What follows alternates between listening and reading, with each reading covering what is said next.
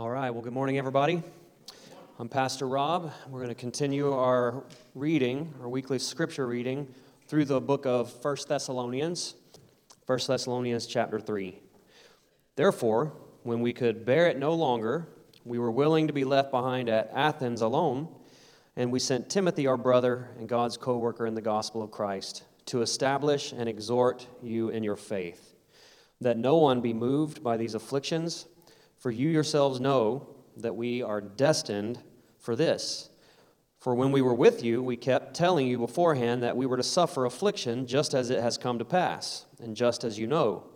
For this reason, when I could bear it no longer, I sent to learn about your faith, for fear that somehow the tempter had tempted you, and our labor would be in vain. But now that Timothy has come to us from you, and has brought us the good news of your faith and love, and reported that you always remember us kindly, and long to see us as we long to see you. For this reason, brothers, in all our distress and affliction, we have been comforted about you through your faith. For now we live, if you are standing fast in the Lord. For what thanksgiving can we return to God for you?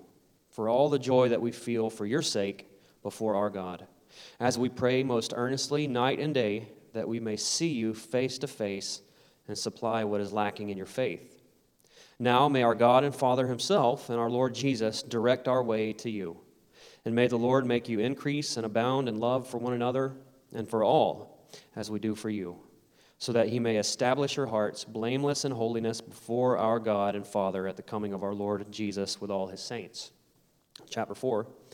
Finally then, brothers, we ask and urge you in the Lord Jesus Christ, that as you receive from us how you ought to walk and to please God, just as you are doing, that you do so more and more. For you know what instructions we gave you through the Lord Jesus.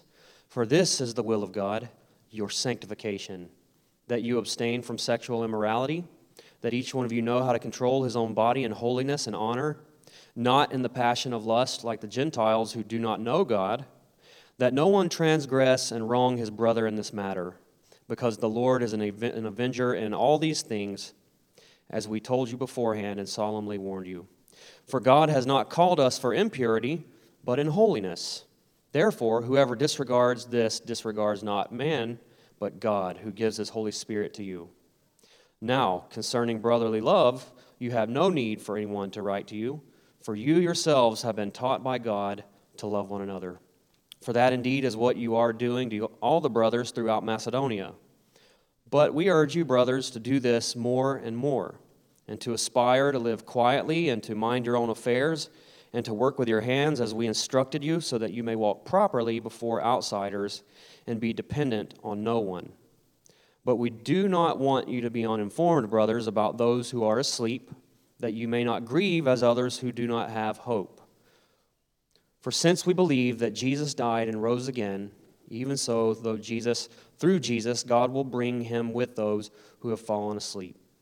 For this we declare to you by a word from the Lord, that we who are alive, who are left until the coming of the Lord, will not precede those who have fallen asleep. For the Lord himself will descend from heaven with a cry of command, with the voice of an archangel, and with the sound of the trumpet of God, and the dead in Christ will rise first. Then we who are alive, who are left, will be caught up to meet the Lord in the air, and so we will always be with the Lord. Therefore, encourage one another with these words. Let's pray. Father, we love you. We love your word. Thank you that your words are an encouragement to us. Thank you, Father, for the call that you have given us to walk in the light as you are in the light, to walk in holiness and purity. Thank you, Lord, that you have made your will known to us. It is your will that we be sanctified, that we be set apart. Lord, that we give you glory and reflect your goodness in this world. And we ask your blessing, Lord, to be able to do that. Thank you that we have all that we need through the knowledge of Jesus Christ for life and for godliness. Thank you for the hope that we have that you are coming back, Lord, for your church. You are coming back for your redeemed, and we will be with you forever. And so, Lord, may we encourage our hearts even now with that reality. May we forever remember, Lord, that this is not our home and this is not the end for us. The best is always yet to come, and in the end we get to be with you. And Lord, that is heaven. You are our treasure. You are our delight. That's why we've gathered here today, to delight ourselves in you. And so we praise you, Father. We praise you. We thank you for your kindness and your goodness and your love for us. Be glorified in our lives and in this gathering. In Jesus' name, amen. Let's turn in our Bibles to James chapter 4. In James, we are completing chapter 4 today. We're looking at 5 verses. And as of late, as we've worked our way through chapter 4, we've seen that humility is rather central to the chapter, the issue of humility. In fact, James says that God opposes the proud but gives grace to what? The humble. Okay, very good. You've been paying attention. God opposes the proud, but he gives grace to the humble. We have considered humility towards one another, as the chapter starts out by addressing the source of conflict in the body of Christ, strife and wars and contentions and quarreling. He says, where does that come from? It's because of unmet desires and lust, so on and so forth, which causes problems within the body of Christ. Then he says that we ought to humble ourselves before God. Humble ourselves before God. Draw near to him and he will draw near to us. Resist Satan and the enemy will flee. Well, today we're going to be discussing humility and how we plan for our futures. Humility and how we plan for our future. You know, I remember a time in my life when I gave no thought to the future whatsoever. When I was much younger, in my teenage years especially, really all I cared about was partying, and I was just lived a very wild life, and I really didn't know if I would even live to be, a middle-aged man, or what life could even look like for me at that point. So I just didn't think about that, But when I came to Christ, at the ripe old age of 21 years old, for the first time in my life, I had hope. I had hope. I had excitement for the future. I had vision. I had goals, dreams, godly desires. And you know what? That's a wonderful thing. That's a great thing. There's nothing wrong with that. But you know what? That quickly turns into agonizing and obsessing over the future. We get to where it's all we do is think about the things that we need to do, the things that we have to have. And they can be good and they can be important things. But we're not to be constantly twisted up in a pretzel and stressing out over these kinds of things. And the reality is when we do that, we're kind of carrying ourselves as though we're the ones that are in control of it all. As though we're in control of our destiny and our future.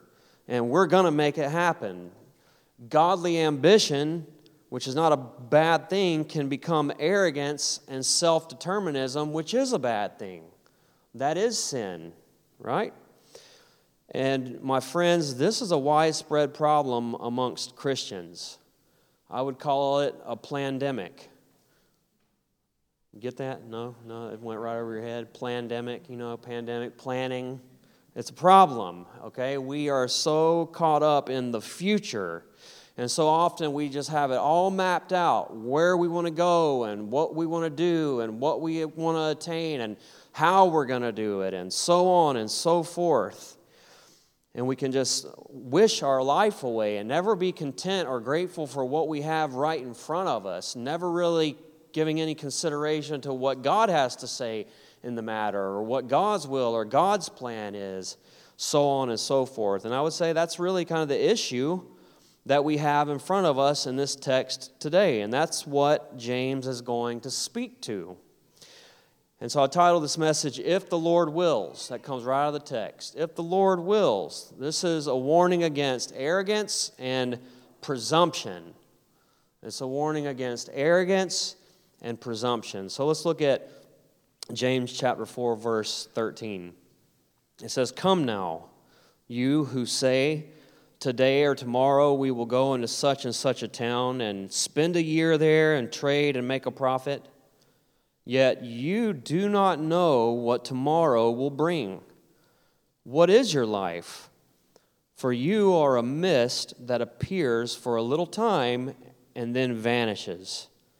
Instead, you ought to say, if the Lord wills, we will live and do this or that. As it is, you boast in your arrogance, and all such boasting is evil. So whoever knows the right thing to do and fails to do it, for him it is sin. Let's pray. Father, thank you for this text. It's so practical, Lord. It's so relevant. I have been so challenged by it, and I trust that it will speak to all of us in here today. Father, I pray that you would help us, Lord. Help us to see, God, what it is that you're trying to address in our lives by your holy word. Help us, Lord, by your Spirit and your grace to make the changes that need to be made. Father, may we not live as though you are not in control and present, as though you don't have a will for our lives, as though you are not the one who is working, Lord, to bring it all to pass. Help us, Lord, not to presume. Help us, Lord God, to trust you in all our ways. Would you be glorified this morning as we consider this passage of Scripture together? And we thank you in Jesus' name. Amen. Okay, well, we've got 5 verses in front of us, and we are going to look at it one verse at a time. And so we have 5 points. 5 points I want us to consider. The first thing that we see in this very first verse here, verse 13, is what I would say it's a failure to remember God in our planning. A failure to remember God in our planning. Look at verse 13. It says, "Come now, you who say, today or tomorrow we will go into such and such a town and spend a year there and trade and make a profit." Now, James is dealing with the issue of presumption. Now, what is presumption? Well, here would be like a good example of it. A guy and a girl, they go out on a date, and it's time for the date to be over, and the guy kisses the girl, but she wasn't okay with that. She wasn't ready for that. He presumed that she would be, and she slaps him in the face. Okay, so that's presumption, all right? And I came up with that because I actually looked that up, the word, this morning in the dictionary, and that was essentially the sentence that it gave. It said the guy lifted the girl off the ground, and she was outraged by his presumption. So I thought, well, what does that mean? Lifted her up off the ground. And I was thinking, what do you do? Like, whisk her into the air and spin her around or something? And she's like, "Whoa, fella, we ain't there yet, okay?" And so, you get the idea. It's presumption. We are presuming as though we know. And all too often we can get it wrong. Pragmatism, I would say, we live in an age of pragmatism. If it works, then it's good. Do it. The ends justify the means. We're just really on this surface material plane, and so if it sounds good and it makes sense and it's logical, go for it, but not really giving any consideration to what God may say or think about the issue. Personal prognostication. Yeah, I'm going strong with the P's here. Prognostication, in case you don't know, that's like foreseeing the future, essentially, like predicting. You're making predictions about how the future is going to go and how your plans are going to work out, but you just don't know. None of us do. And that's exactly what James talks about here. So, James is probably literally addressing merchants and successful business people. This is, I would say he's talking to a literal group of people here who do this very thing. But it goes far beyond the realm of business dealings. He's not just talking to merchants and business people who are coming up with a business plan. All of us have had or even now have a very detailed plan of how we want things to go in our lives, and we are working very aggressively to that very end. And you know what? That's not a bad thing in and of itself. We are not called to wander aimlessly through life, and I would say far too often that's an issue. people really aren't giving the kind of consideration towards their future. And, Proverbs is filled with wisdom on diligence and planning and working toward the future.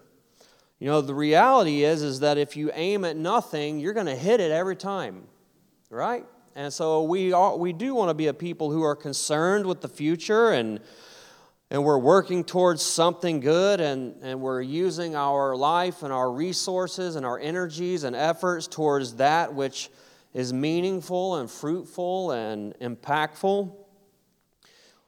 But what is conspicuously absent from the verse that we just read is God. God is missing in that verse. Come now, you who say that today, tomorrow, we're going to move to such and such place for a year and do business, buy and sell. But there's no mention whatsoever of God in that. And so that's the issue at hand. That is the issue.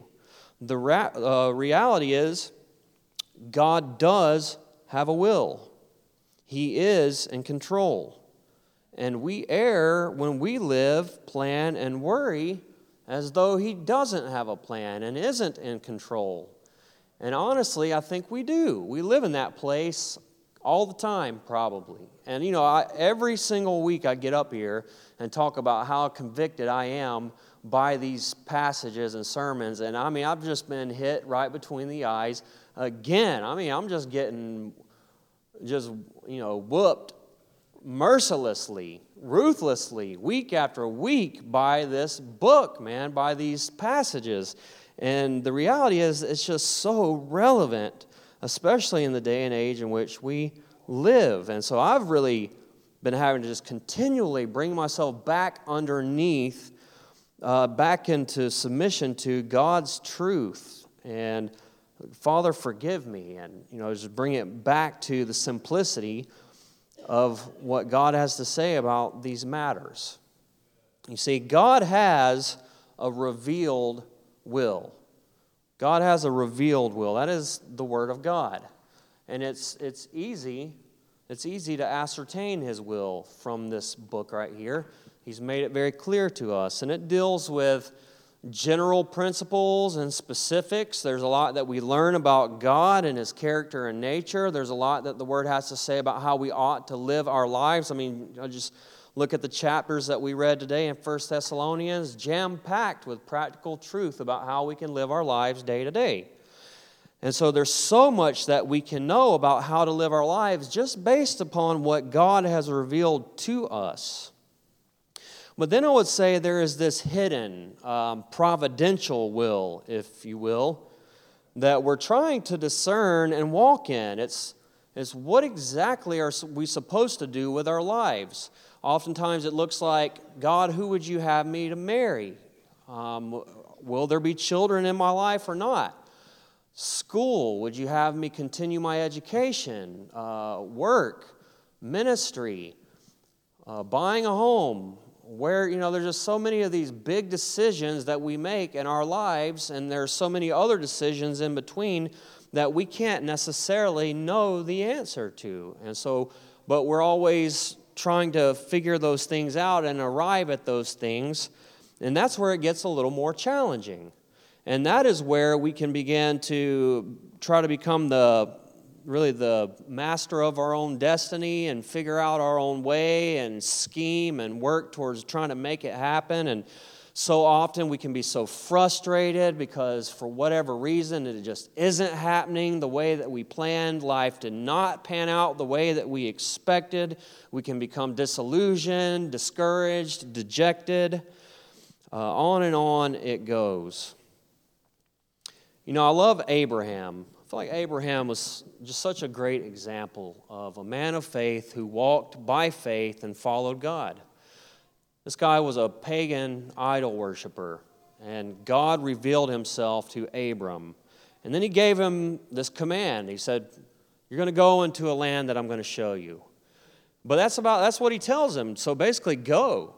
And we call Abraham this great man of faith, and that's one of the reasons, because he did, but he didn't even know where he was going. But nonetheless, God revealed Himself to him. Abraham believed God, by faith. It was accounted to him as righteous. He was the father of faith, and he walked with God. And it was said of Abraham in Hebrews chapter 11, verse 8, it says, by faith Abraham obeyed when he was called to go out to a place that he was to receive as an inheritance. And he went out not knowing where he was going. But by faith he went to live in the land of promise, as in a foreign land, living in tents with Isaac and Jacob, heirs with him of the same promise. For he was looking forward to the city that has foundations, whose designer and builder is God. So he lived in this land. He was a sojourner. He was a pilgrim. He walked by faith. He walked in simple obedience to the Father. And he was always pressing forward towards this promise that had been given to him. He was looking for a city whose builder was God. And he was a man of faith who was a pilgrim in this land. And so that's essentially the way it is for us. God calls us, God justifies us, brings us into right relationship with himself, and then he says, go forth. And this place is not our home. We're pilgrims. We're just passing through. We're sojourners. We're looking for a city whose builder is God. We're looking for that heavenly city where our citizenship actually lies. But while we are here, we are attempting to obey God and serve God with the resources that he has given us. We want to be faithful with what he has entrusted to us as good stewards. And along the way, we're trying to discern, Father, where would you have me to go? Who would you have me to spend my life with? What would you have me give my energies and my efforts and my resources to for your glory? And so while we are here, we are living in such a way that we recognize that God has a plan, God has a will, God has a desire, and he is ultimately in control. And as children of God, we are trying to live in that place, that realm. Amen? We're pilgrims. I went camping a week ago. And you get there, you set up your tent, and you kind of set up all your little camping equipment and try to make things as comfortable as you can, given the circumstances. It's not ever going to be all that comfortable. But I didn't start hanging pictures on the trees and, setting up a kitchen table out there and just totally decking it out like it's my house and I'm going to live there for the next 2 years. No, it's temporary. And so, I'm there and I'm looking for some level of creature comfort, but at the same time, I know that I'm just passing through and this is a very temporary thing. And so that's the way that we have to look at life. And so we have to give God the recognition that he deserves. We have to remember God. And I use that word, the R, remember. There's a bunch of R's here. Remember, because we forget. We forget God. We forget to include God. And so that's why it's important that we constantly remember God. And I'm not going to get ahead of myself, so let's just keep moving. So point number 2 that we will see in verse 14 is a failure to recognize the brevity of life. A failure to recognize the brevity of life. When we go about making our own plans, devoid of any consideration towards God and his will, that is a failure to recognize the brevity of our own life, James tells us, because you do not know the future, but God does. You do not know the future, but God does. Look at the first part of verse 14. He says, "Yet you do not know what tomorrow will bring." See, we have no clue what could happen in a moment to alter the course of our lives forever. How many times have we experienced that? Something that you could have never expected or foreseen in a moment in time changes everything, flips everything upside down or right side up. God can do either or, and he does often. But we can spend so much time worrying and agonizing about stuff that we just don't know what is going to happen in a moment, in a day, in a week, in a year. And so it's pointless. Only God knows the future because he controls the future. And we do neither of those. We don't know the future, nor do we control it. Amen?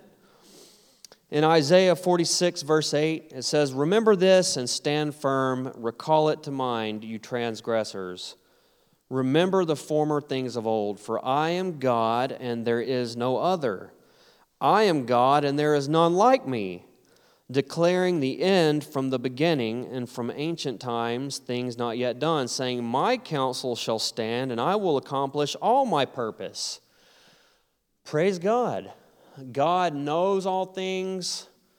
He said that His purposes will come to pass. His counsel will stand.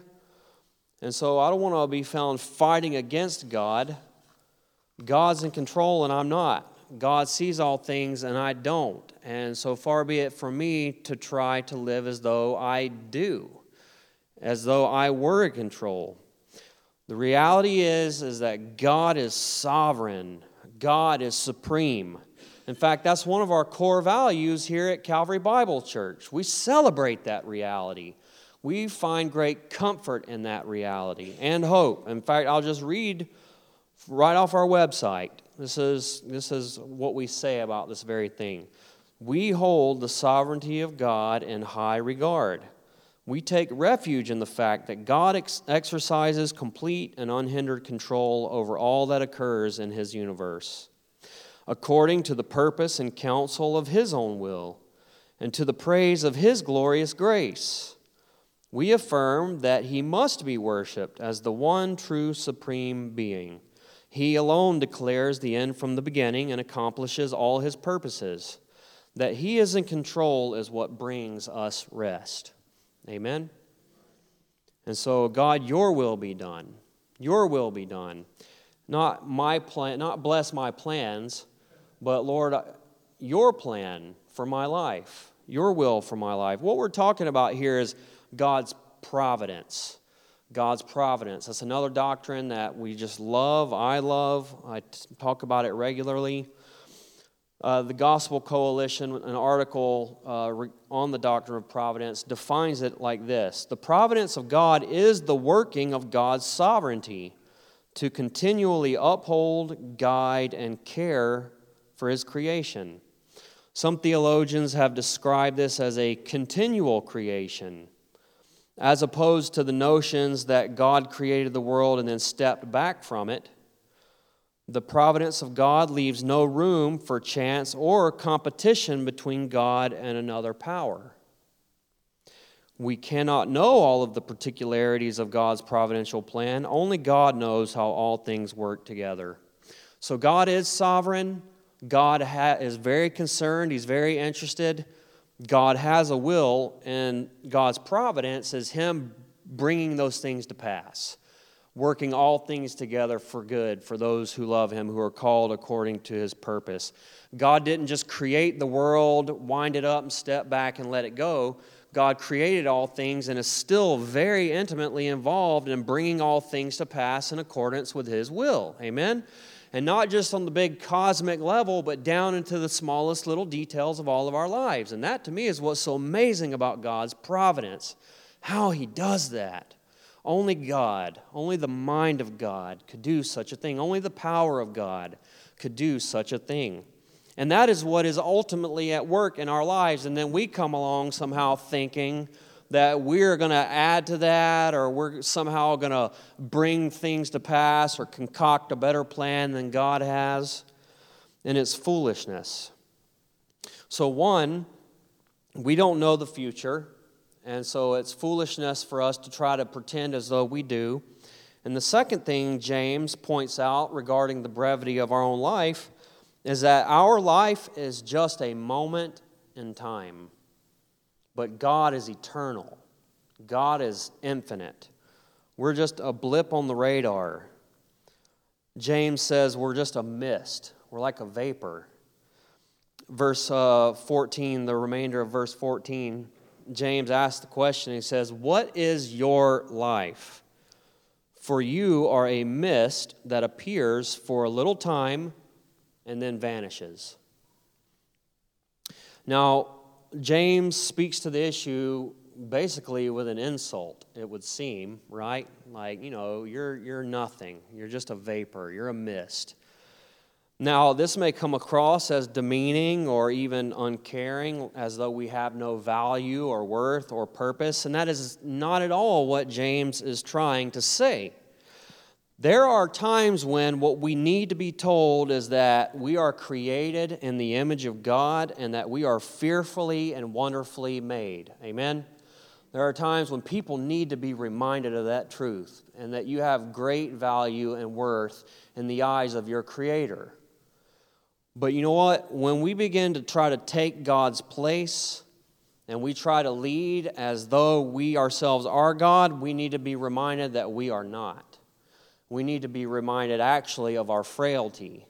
And that's exactly what James is doing here. And so this is not a guilt trip and it's not just an insult, but it's a proper perspective for when we get out of line. When we start thinking that we're the master of our own destiny and that we've got this and that we have all that we need, all the knowledge, all the resources, all the wisdom to bring about our desired end. James says, well, first off, you have no clue what the future holds, and two, you're just a mist anyways, you're just a vapor. Now, this ought to really be a vivid picture for us who live in the Bay Area, because so often we get up and it's totally overcast outside. There's the gloom, there's the fog, and then come lunchtime, it is gone, burned away, and it is forgotten. The mist is, it's the thing about mist, it's just weightless. It's tiny little particles of moisture suspended in air. I mean, what is it? And then it burns off and it's gone and it's forgotten. And James essentially says that's what we are. That's what we are like. And so he's just trying to help us see it from God's vantage point. That's why we need to leave these things in God's hands, because God is far more capable of taking and leading and providing and guiding in our lives than we are for ourselves. And so it's foolishness somehow to think that we are more qualified than God. From God's vantage point, that's exactly what this is like. I'll read Psalm 90 to us. Just a few verses from Psalm 90. It says, Lord, you have been our dwelling place in all generations. Before the mountains were brought forth, or ever you had formed the earth and the world, from everlasting to everlasting you are God. Now I love that, everlasting to everlasting. That is from eternity past, there is no end. This is beyond our ability to grasp. But as far back as you could go without end, and as far future as you can go without end, He is God. He was there, but we weren't, okay? And then it says, verse 3, you return man to dust and say, return, children of man, for 1,000 years in your sight are but as yesterday when it is past, or as a watch in the night. So for God, 1,000 years is like 5 minutes ago. We quickly forget things. Our memories fade. We can hardly remember what happened yesterday and the day before and the day before and the day before. If I were to say, what did the pastor talk about last Sunday? You would probably be almost impossible to remember. But not so with God. 1,000 years passes and it's like 5 minutes ago. And so it says it's like a night watch, a few hours in the night, a 3-hour time span in the night. Verse 10, it says, the years of our life are 70, or even by reason of strength 80, yet their span is but toil and trouble, and they're soon gone, and we fly away. So teach us to number our days that we may get a heart of wisdom. You understand what he's saying there? Lord, help me to remember my frailty. Help me to remember that, it's like that, my life is gone, so that I will have a heart of wisdom and live in the light of that reality, not waste my time, not focus on things that really didn't matter. We can just spend our lives straining towards things that really don't matter when what really matters is right in front of us. And so often you hear people say on their deathbeds they wish they would have done this, that, or the other. And so often it's not attain more things. What is it? It's spend more time with the people that they loved. It's the simple things, the basic things, the good and godly things. Well, if our life is a mist and God is sovereign, why do we agonize over that which is out of our control? You know, some people try so hard to be in control, and they are absolutely devastated when things do not go the way they intended. I mean, absolutely paralyzed. Jesus said, don't do that. Jesus said not to worry about these things, not to worry about our needs. He literally said worrying and agonizing profits nothing, zero. Matthew chapter 6, verse 25, Jesus says, therefore I tell you, do not be anxious about your life, what you will eat or what you will drink, nor about your body, what you will put on. Is not life more than food and the body more than clothing? Then he goes on to talk about the flowers in the field and the birds of the air and how God takes care of them. And if God takes care of them, of how much more value are we to God? And do you think God would take any less care of us? And then he says in verse 31, therefore do not be anxious, saying, what shall we eat, or what shall we drink, or what shall we wear? For the Gentiles seek after these things, and your heavenly Father knows that you need them all. And here, listen to this, and we know this. But seek first the kingdom of God and His righteousness, and all of these things are going to be added to you. Therefore do not be anxious about tomorrow, for tomorrow will be anxious for itself. Sufficient for the day is its own trouble. So Jesus says, look, if you'll just focus on God, if you'll focus on God's will, if you'll focus on what pleases Him, He's going to take care of all these things that we constantly stress out about. We're focused on all these other lesser things. And God says, don't look at that, look at me. Focus on me and I'll take care of you. And I'll take care of those things that you are so worried about and tripped up over. And then Jesus says, you know what? Don't worry about tomorrow because tomorrow has its own concerns. You know, there's going to be other things to worry about then. All right? So we got to worry about what's in front of us today. Sufficient for today are the troubles thereof. We got enough going on today. I don't have to worry about a year from now. I'm just trying to figure out what I'm going to do about today. Amen? I mean, can somebody relate with that? I think we all can. And so Jesus says, don't even worry about today. Worship God. Consider Him. Acknowledge Him. Follow Him. Trust Him. Serve Him. And God's going to take care of you. So we don't have to worry about that. And that leads us, point 3, James gives us the remedy. James gives us the remedy to presumptive living, if you will. Verse 15, instead, you ought to say, if the Lord wills, we will live and do this or that. Now, that's simple enough. So you mean to tell me, Pastor, all I've got to do is attach if the Lord wills and I'm good? Well, that's easy. That's convenient. I'll just come up with a plan that sounds really good to me, and then I'll attach the Lord's will to it, and it's good, you know. In Jesus' name, right? If the Lord wills. Is that what is going on here? That is not what is going on. He's not simply saying that you can tack the phrase, if the Lord wills, on the end of your plans, and now it's endorsed by God and good to go.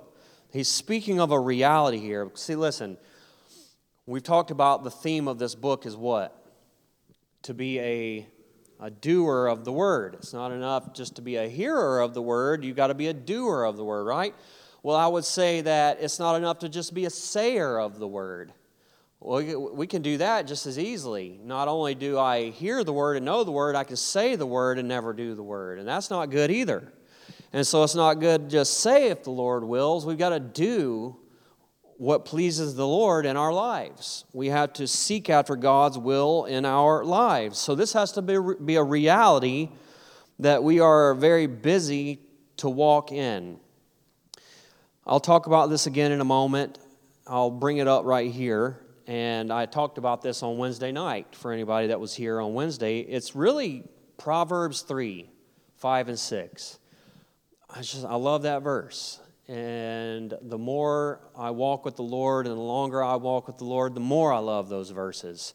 Trust in the Lord with all your heart. Lean not on your own understanding. In all your ways acknowledge Him, and He will direct your steps, or He will make your path straight. Acknowledge God. Trust Him. Don't try to lean on your own understanding. That's exactly what James is getting at here. Don't try to come up with your own best plan for your life. Don't try to come up with what seems like is, the best thing for you to do. That's leaning on your own understanding. Acknowledge God. Recognize God. Remember God. Look to God. Make that a reality in your life. And He will take care of you. He will guide your steps. Amen? I like the translation, He will direct your path, because it's like I'm walking on the path and God's moving the path. And so I'm just walking, man. I'm just following the path. And as I go, God's moving the path, And so I kind of like that visual in my mind. And I'm just following God. I'm just walking with God. It's a reality where God is the priority in your life. God is a priority. Prioritizing Him. And Jesus modeled this beautifully, did He not? Jesus modeled this for us wonderfully. So often He would say, look, I didn't come to do my will, but what? I came to do the Father's will. I came to do the will of Him who sent me. In fact, Jesus said, it's my food to do His will. It was Jesus' sustenance. It was what gave Him energy and excitement. It was coming to do what pleased the Father. And Jesus did not succumb to presumption. Remember when Satan tempted Him? It was like, you know what? Just throw yourself off the temple. God will rescue you. You're the Son of God. And then everybody's going to know that you are who you claim you are. So just do it. And what did Jesus say? He said, you shall not tempt the Lord your God. You shall not put Him to the test. Basically like, don't put God in a situation somehow where you think you can force Him to act. That's presumption. That's presumption, and Jesus didn't fall for that. So Jesus prioritized the Father's will. He lived for it. He always sought to walk in it and obey it, even when it cost Him everything. Even when He understood the immense pain and suffering that would come as a result of it. You remember, He even prayed. In His humanity, He prayed, Father, if there's any other way that we can do this thing without me having to go to the cross and suffer your wrath and be separated from you for the first time in eternity past, if there's any other way, Lord, let this cup pass from me. But there was no other way. And so He drank the cup. He did the Father's will. He obeyed the Father to the very end, even at such immense suffering and cost to Himself. He suffered greatly to do the Father's will. So that was a reality in His life, a reality that He walked in, a reality that cost Him dearly. Therein is the good news. Therein is the good news for us. Jesus did not sway. He did not waver. He did the Father's will. Praise God that He came and He was about the Father's business. This was the Father's plan for His Son. It was the Father's plan that His Son would come down to this earth and do for us what we could not do for ourselves. That He would fulfill all righteousness, and that He would take the wrath that we justly deserved upon Himself so that we could have God's love, God's favor, and God's blessings. Praise God that Jesus lived for the will of the Father. Amen? Praise God that Jesus fulfilled the will of the Father. It is for that reason that we have the love of God. We are children of God because of Jesus' obedience to the Father's will. You remember when He was a child and He got separated from the caravan, and His parents figured that out after a few days, and they freaked out, and they went back and found Him in the temple talking with the teachers and leaders, and they were like, where were you? Why did you do this? And He said, did you not know that I had to be about my Father's business? So He was very concerned with His Father's will. Well, James goes on to give us a solution. Sorry, I just went way back several points. Sorry. Jesus modeled this, and I'll give you a good example of what not to do. Joshua. You familiar with him? The book of Joshua?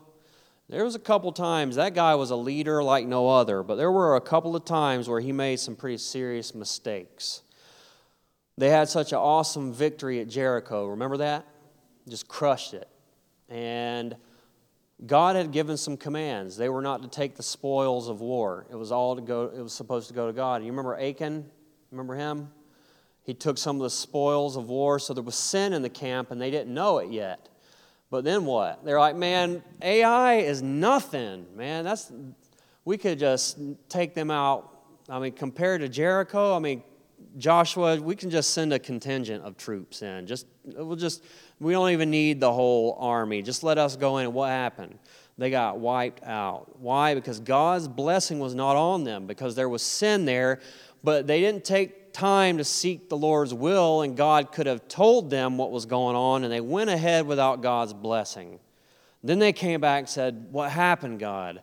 And God revealed to them that there was some business that needed to be dealt with in the camp, right? They got out ahead of God.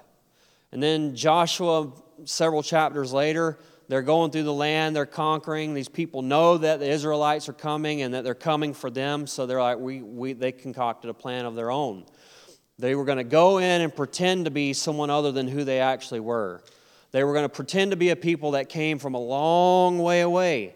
So they had old clothes and busted up shoes and old moldy bread to give the appearance that they had come from a very far land, but they were actually coming from very nearby. And they were like, "Look, we came from a long way away, and we just had heard about you guys. So just make a deal with us that after you take all the land and dispossess everybody, that you'll leave us alone." Well, they were being tricked. They were being deceived, Joshua and them. And they said, "Well, it looks like it all checks out. Their clothes is all busted up and their bread is all moldy. They must be from a long way away." So they made this covenant and they sinned. And they got. They were had. And so they didn't inquire of the Lord. And how easily can we do that? How quickly do we do that? We get out ahead of God. We presume to know. And then we act without stopping first to seek God's face and God's will in any given situation. We go on out ahead of Him because pragmatically it all looks good, makes sense, seems like the right thing to do, but we don't stop to acknowledge God. Well, number 4, James gives us the root of all of this. So there's the next R, the root of this presumption. Verse 16, he says, "As it is, you boast in your arrogance, and all such boasting is evil." So this gets to the core of the issue. Why is presumption so evil in God's eyes? Because it's boastfulness that stems from arrogance. That's what it is. And this is the very thing James had been warning against. Pride. Remember that? He's been dealing with the issue of humility. Well, this is the opposite of that. When you somehow think that you got it figured out, you know what's best, you know exactly how to get there, when and for how long you're going to do it, and what the outcome is going to be. That's pride. That's arrogance. James says that's sin. It's evil. It's boastful arrogance. It's, "I've got this.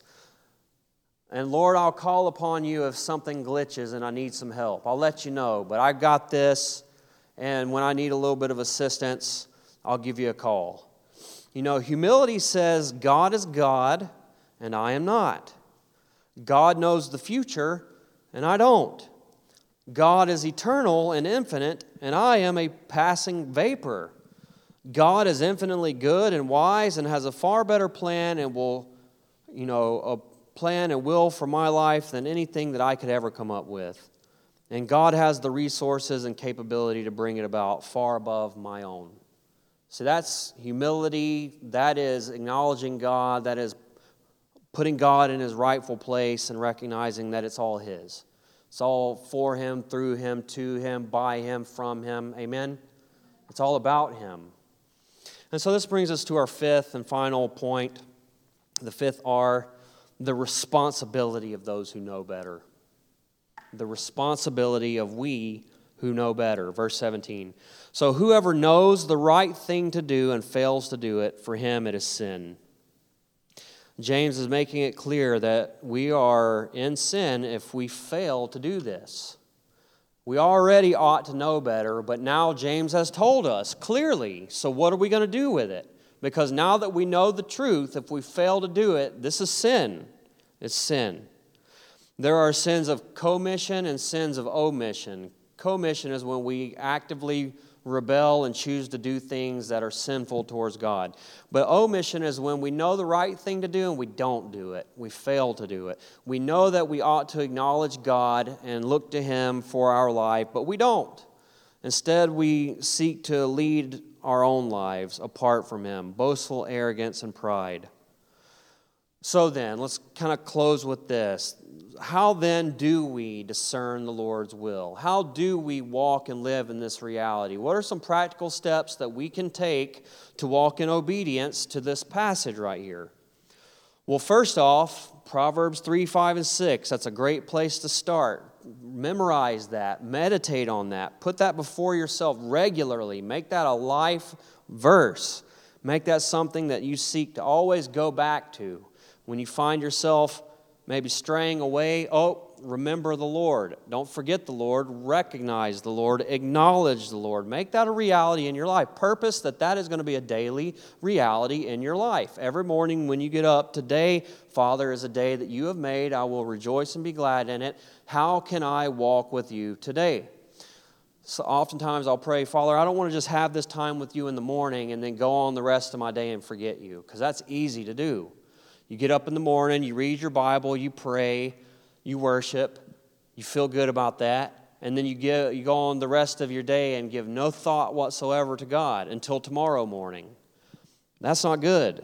So seeking to live a life where all day, every day, we're walking with God. Now praying, number 2, praying is an obvious part of seeking to align ourselves with God's will. It's not making a plan and putting it out before God. Now, I will say, in my own life, there are times where I will look at a situation. As a leader, I have to do this. I'll say, okay, it seems to me like we've got some options here of how we could proceed. And I'm just going to, put this before the Lord and trust that, God, if it's this way, it'll kind of materialize. If this doesn't happen, then we'll go in this direction, or there could be something here that I haven't even considered that maybe you have, and so open to that as well, right? So, I don't want to be like, you don't just ask God to bless your plan, but sometimes we do. We have to just take what we've got, do the best we can with what we got, and put it before the Lord and say, Father, is this what you would have me to do? Or is there something altogether different? But praying, connecting, asking God. And then looking to God's Word for guidance. Looking to God's Word, because there are certainly principles that can apply to a wide range of things. If you have come up with a plan to leave your spouse and go do some other thing somewhere else in the world because that would make you happy and God wants you to be happy, well, I can tell you right now, that ain't God's will, okay? Because God's Word says otherwise. So there are a host of things that really we can just get the answer right here, and it's just that easy. And so really having a good working understanding of what the Word of God says will really help expedite this whole thing. It really will, right?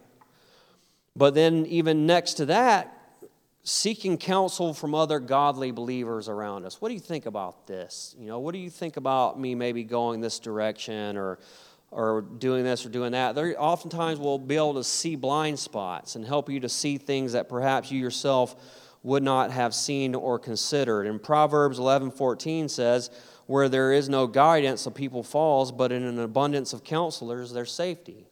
There's safety in wisdom and a multitude of counsel. Next, I would say trust in God's sovereignty. Remember, that is a reality. God is in control. God's in control, okay? And so, concoct your plan. I mean, you're not going to somehow, God was like, I was going to do this, but they messed it up. That's not what's the issue here. It's just the boastful arrogance of somehow thinking that you can. And so, you know what? At the end of the day, rest in the fact that God is sovereign, that He is in control, and that God will help you in your own weakness. If you don't know what to do, don't trip out, don't stress. Be honest with God, and He's going to take care of it anyways. Because Proverbs 16:9 says, the heart of a man plans his way, but the Lord directs his steps.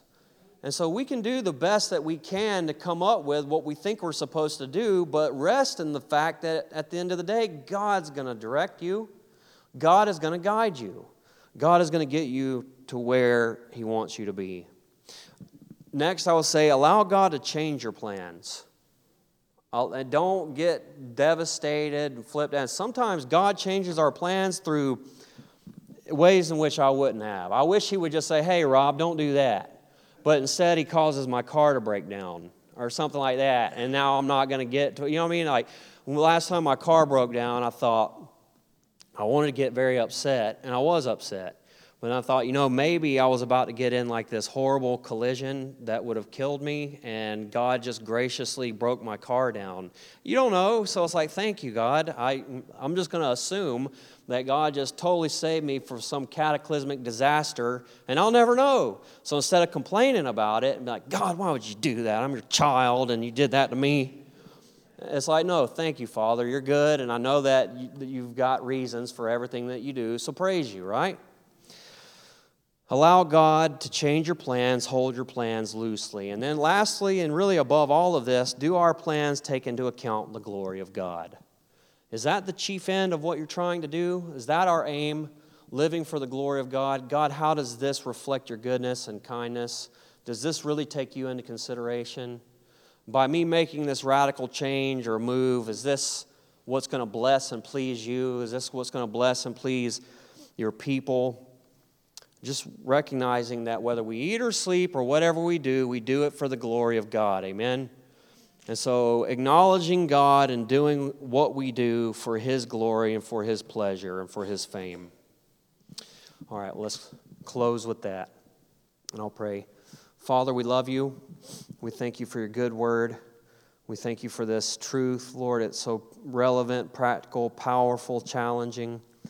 But Lord, help us not to just be hearers, help us not to just be sayers, but help us to be doers of Your word.